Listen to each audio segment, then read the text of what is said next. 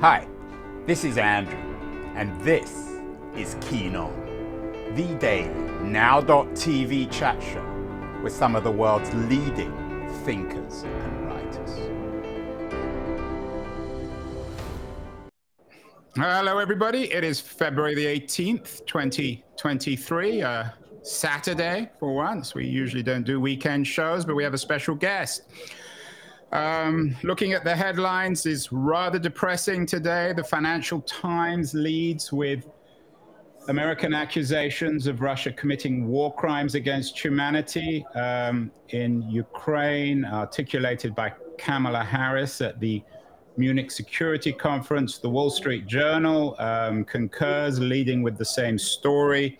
There's all sorts of other stories at the Munich Security Conference, including the Journal story about China's top diplomat criticizing the United States as two sides seek bilateral talks. One wonders what exactly bilateral talks mean. Meanwhile, the New York Times, which we all rely on, is also reporting from Munich, suggesting that Western leaders have pledged support for Ukraine as long as necessary. One of the authors of that Times piece is my guest today, Roger Cohen, one of the New York Times' most iconic foreign correspondents. He has a new book out, An Affirming Flame, Meditations on Life and Politics. It's an interesting book. It combines a number of his great columns over the years with a 20,000 word essay on the state of the world. Roger is joining us from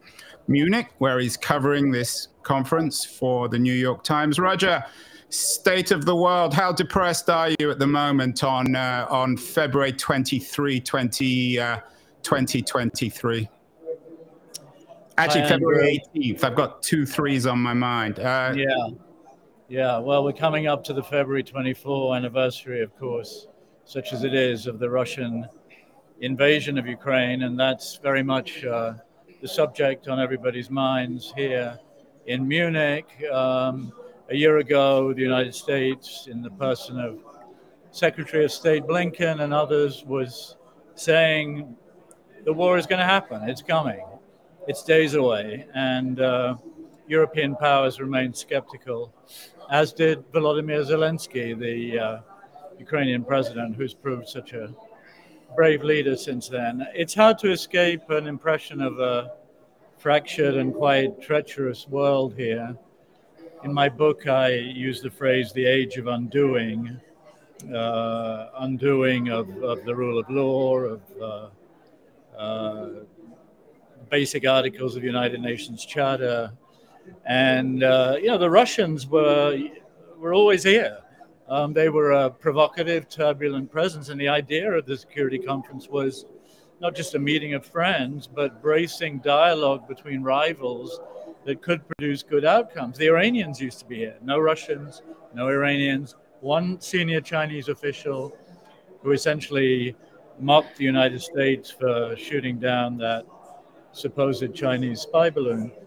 So the picture here is one of Western unity, yes, vows to support Ukraine for as long as necessary, but also of a world of growing great power rivalry, where those great powers are talking to one another less and less. The title of your book is taken from one of W.H. Auden's greatest poems, September 1, 1939, which he begins, I sit in one of the dives on 52nd Street, uncertain and afraid as the clever hopes expire of a low, dishonest decade. Reading that again today was rather chilling. You talk at the beginning, I think your first sentence of your book is to underestimate hate is easy. Are we back in September 1939, potentially, Roger? Particularly, you're talking to us from Munich, which, of course, represents one of the nadirs of Western foreign policy in history. Yeah, where Chamberlain claimed that he'd secured peace in our time, and we know how that panned out. Tens of millions of dead within the next several years, and the partial annihilation of European Jewry by the Nazi regime of Adolf Hitler. Are we back there? No, I don't think we're back there. Obviously, I was sufficiently struck by some of the analogies to use, to quote Auden's poem for my title and in my epigraph. We are living in a world where there's been an explicit threat from a nuclear power, Russia, from President Vladimir Putin, to use nuclear weapons, possibly a small tactical nuke of some kind. He's retreated a little bit from that, but I think it's a different world once a leader says that. We're not in the 20th century. I don't believe a new Cold War is coming. The extent of global interdependency and of the links established through technology, I don't think you can get closed societies like the Soviet Union, for example, or even Mao's China. And I think all these interlocking mechanisms are a potential source of safeguarding the world from another cataclysm. We had two such cataclysms in the 20th century. I think the world's more dangerous, more combustible than at any other time in my lifetime, and we need to be vigilant. I quote the Szymborska poem at the beginning of my essay, at the beginning of the book, on hatred. And we've learned in the United States, I think during the presidency of Donald Trump, he launched his campaign by describing all Mexican immigrants as, quote, rapists, unquote. And that propelled him to the top of the race to become the Republican candidate and subsequently to the presidency. So, and Trump had a very acute understanding of how to get the blood up. That's how ruthless nationalist, xenophobic politicians operate. They find scapegoats. And to underestimate the human proclivity for hatred, to find relief from the pain or agony of life by joining some tribe, affirming hatred of some scapegoat, some other people. I think that's to underestimate that is extremely dangerous.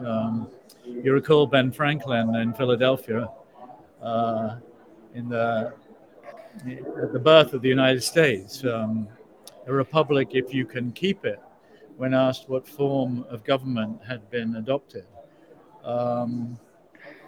This assumption that liberal democracy, the rule of law, open societies, open markets, free markets, would inevitably spread after the end of the Cold War has proved dead wrong.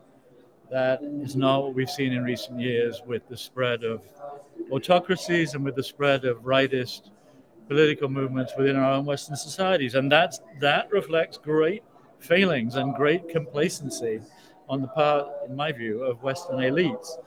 So, yeah, it's a more menacing world, but not yet the world that Auden was describing in 1939. And I hope it will not become that, obviously.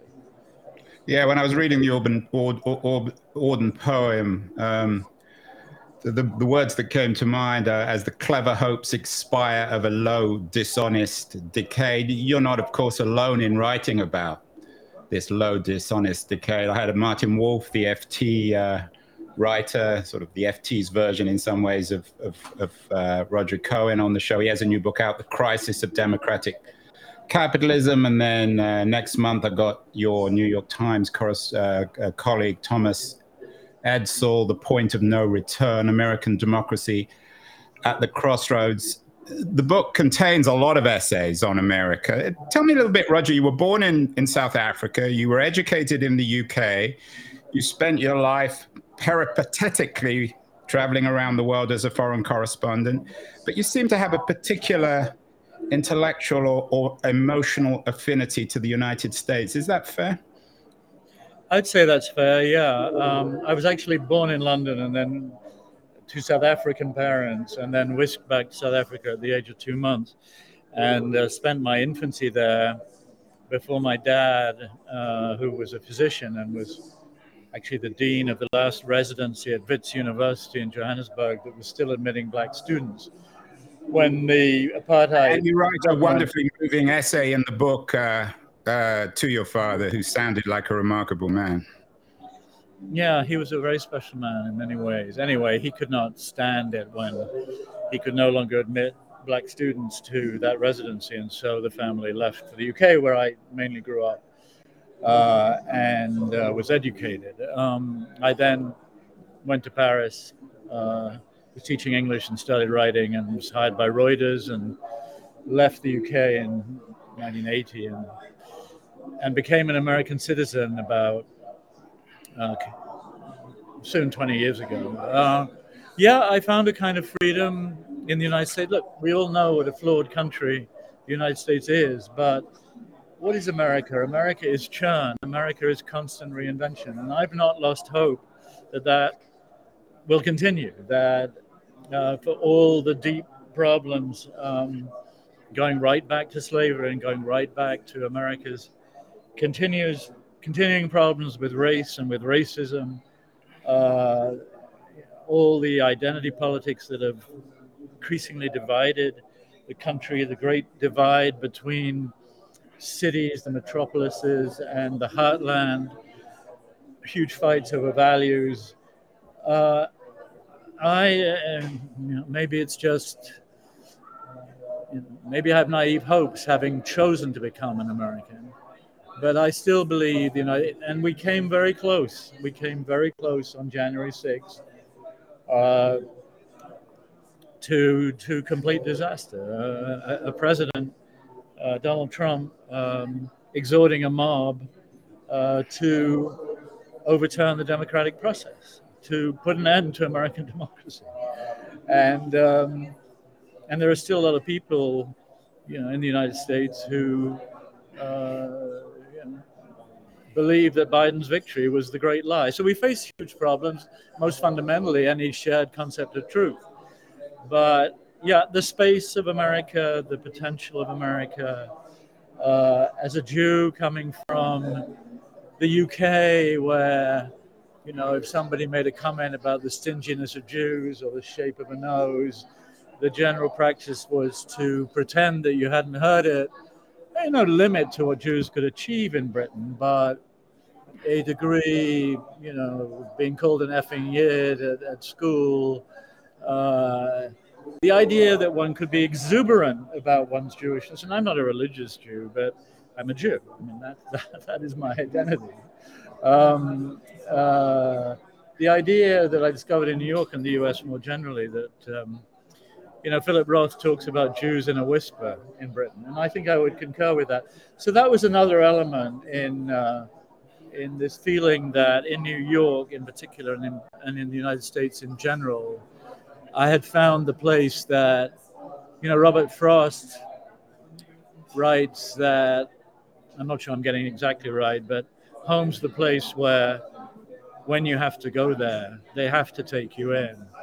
And I think I found something of that feeling in the US, just a feeling that this was my natural home. You dedicate the book to Sarah Hull Cleveland. You don't live in the United States, though, do you? Do you live? I live, Sarah and I live I live in Paris. I'm the Paris bureau chief of the New York Times. Sarah is a professor at Columbia. Right, so that's what I was thinking. Do you commute backwards and forwards? Well, she's probably come to Paris more often than, I try to get to the US when I can, and I'll be there next week, of course, for the launch of the book. She's actually been nominated by the State Department to be the American judge, one of the 15 judges on the International Court of Justice in The Hague. But that is, you have to win a vote in the UN General Assembly and in the Security Council. And that vote will take place in November. So she's campaigning. So it's possible that come next year, the beginning of next year, she will in fact be in The Hague, which of course is, would feel compared to New York, like the I don't know, the 13th arrondissement of Paris in terms of proximity. So we'll see what happens with all that. But yes, I am based in Paris, but I consider my home to be in the United States. I have Sarah has a home in Harlem, in New York, and I have a house in Colorado. The book is already getting good reviews. Publisher Weekly described your skills and an observer of and demystifier of complex geopolitical events. The result is a masterclass in opinion writing. But the book is two Roger Cohens. It's the Roger Cohen of 800-word thought pieces for the New York Times and the Roger Cohen of a 20,000-word introduction. Which Roger Cohen do you prefer in terms of craft?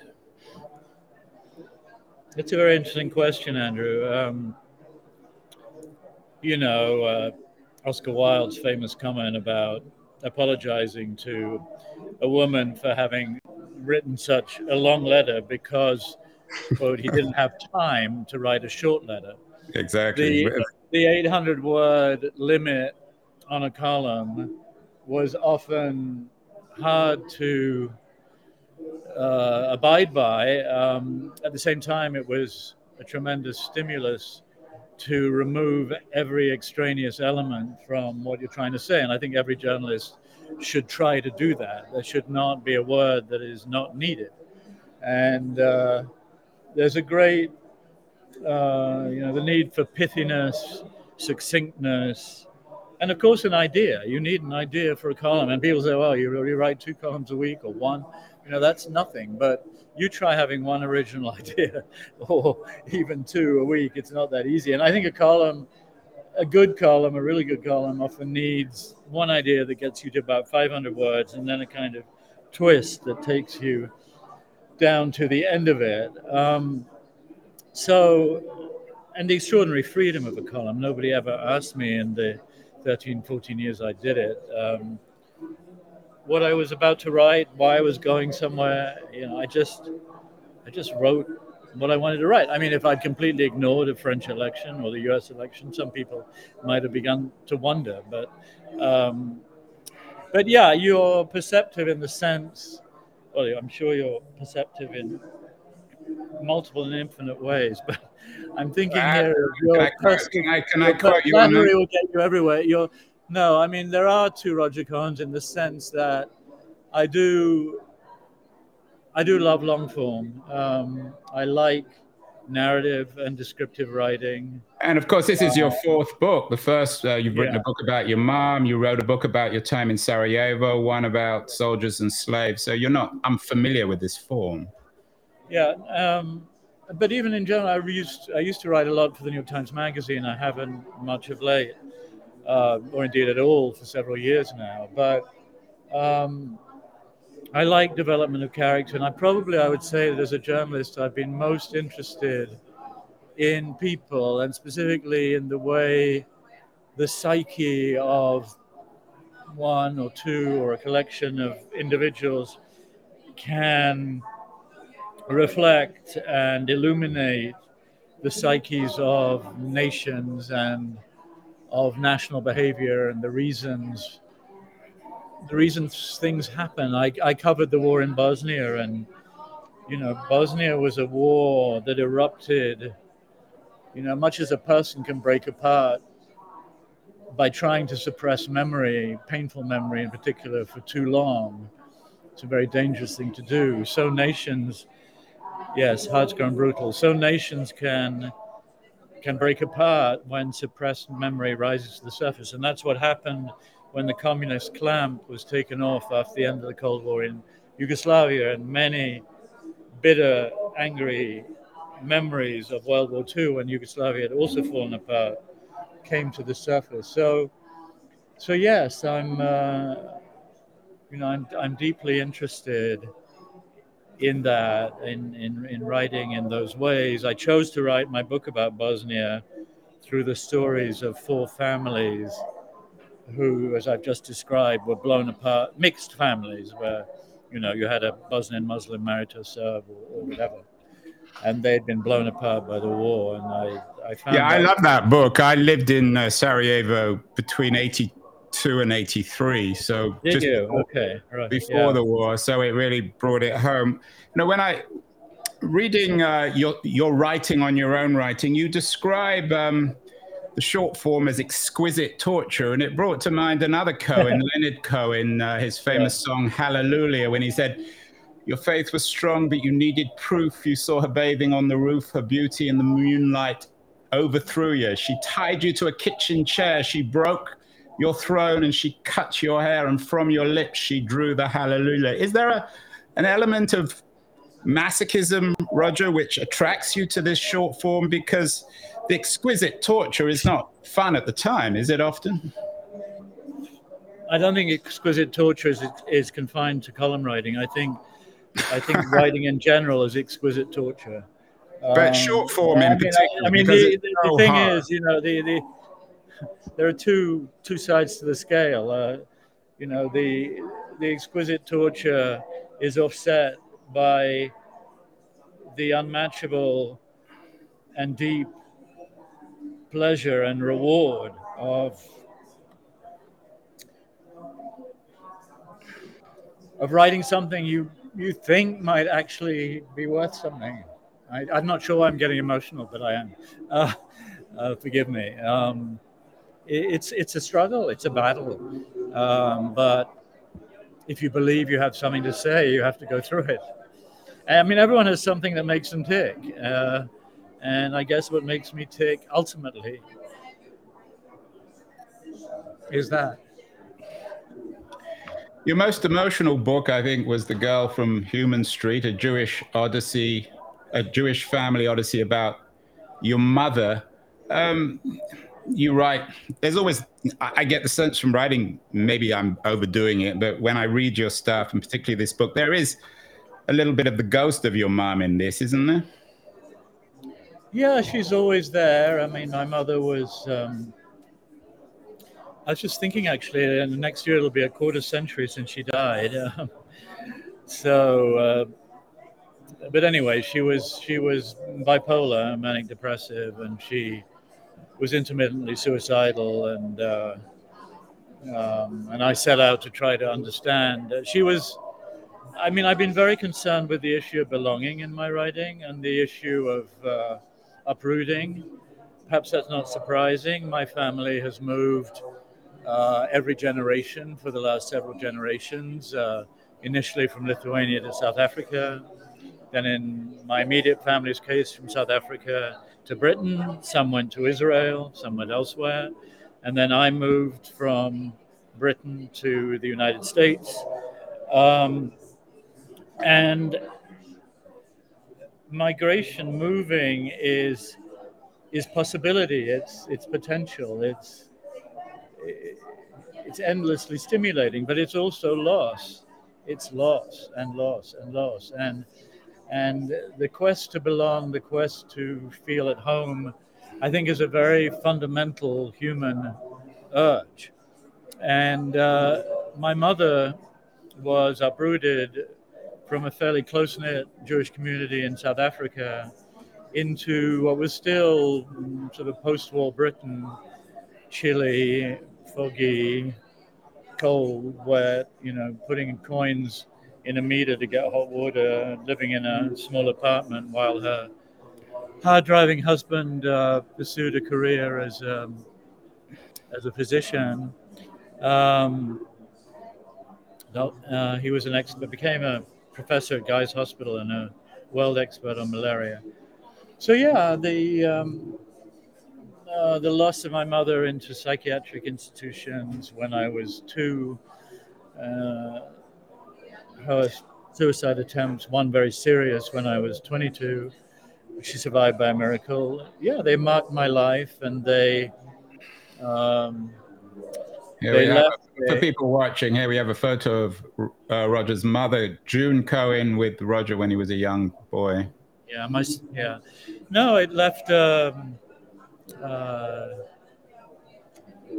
it left. Left a melancholy and an emptiness inside me that I think I've only rather late in life grappled with fully and come to recognize and accept. Do you think, Roger, that there's a sort of, you say you've always written about belonging of one kind or another. There's a Homeric quality to this in the sense that the people who best write about belonging don't belong, that they have to essentially sacrifice their belonging in order to write about it? Yeah, there's something about that. I think I have a phrase early in an affirming flame about the writer. I mean, since I can remember, I've you're in and you're out. You're a participant and a protagonist, and you're an onlooker. There's a side of your mind, of your brain, that is always looking on, looking at what's going on around you, but looking at what you're actually involved in with an outsider's eye. I think that first struck me when I moved to France, moved to Paris. I was at Oxford University, and I ended up studying history and French, and that enabled me to go to France for a year as an assistant d'anglais, teaching English in a lycée in the Paris suburbs. And I became aware that as I became fluent in French and assumed a French identity, that there was something I liked about that. You have a slightly different identity in whatever language you use. And also, I was an onlooker on French society. And then, of course, I ended up as a foreign correspondent before I became a columnist. And yeah, that's my nature. I think I'm a note taker. You're an unbelonger. Let's end on a positive note, Roger. You're going to run. You note that the book is describing what you call our age of undoing. So let's try and figure out how we can undo, so to speak, our age of undoing. You wrote an interesting New York Times piece last month on Davos, the collective elite of the West meet. And you wrote, and I think very profoundly, if the old is gone, it sounds like Marx in an odd way. If the old is gone, the new order is not yet born. Power, and let's just say that again. If the old is gone, the new order is not yet born. I think that's what Auden was talking about also in 1939. How are we going to put back together the old in a new way? I'm not sure, Andrew. I mean, well, if you don't know, Roger, who does? Yeah, I mean, I am worried. I mean, it's not just the geopolitical things we've been talking about. It's also looking at people, gazing at their phones, completely absorbed in this world, and the feeling that because ultimately, we depend on community, we depend on the commons, we depend on both on the international scale and the national scale, on being able to talk to each other, on being able to engage in dialogue, even on difficult subjects. And I think the atomization of society is not just about geopolitical trends. It's about, it's remote work, it's our fracturing, and it's our self-absorption. So what do we do? I think we have to find ways to, encourage community. In school we have to, try to teach kids to read intelligently. We have to be aware of the dangers of hatred and try to pursue tolerance, understanding. God knows, we know where world war leads. We have two examples of it. It would be utter insanity to return to that. So, and I am, I come from South Africa. I mean, I spent my entire childhood and adolescence listening to my relatives saying the cataclysm was coming. It was inevitable. White South Africans, all 4 million of them, would have to leave. The 40 million blacks of South Africa, black citizens of South Africa, would rise up to claim what was rightfully theirs, and then we got leadership and statesmanship in the person, above all, of Mandela. I am. Yeah, there's the spirit of Mandela in the book, and let's end with the end of the Auden poem, where you take the title of the book. May I compose like them of eros and of dust, beleaguered by the same negation and despair, show an affirming flame. What is an affirming flame, Roger? Why'd you call the book that, and what does it mean?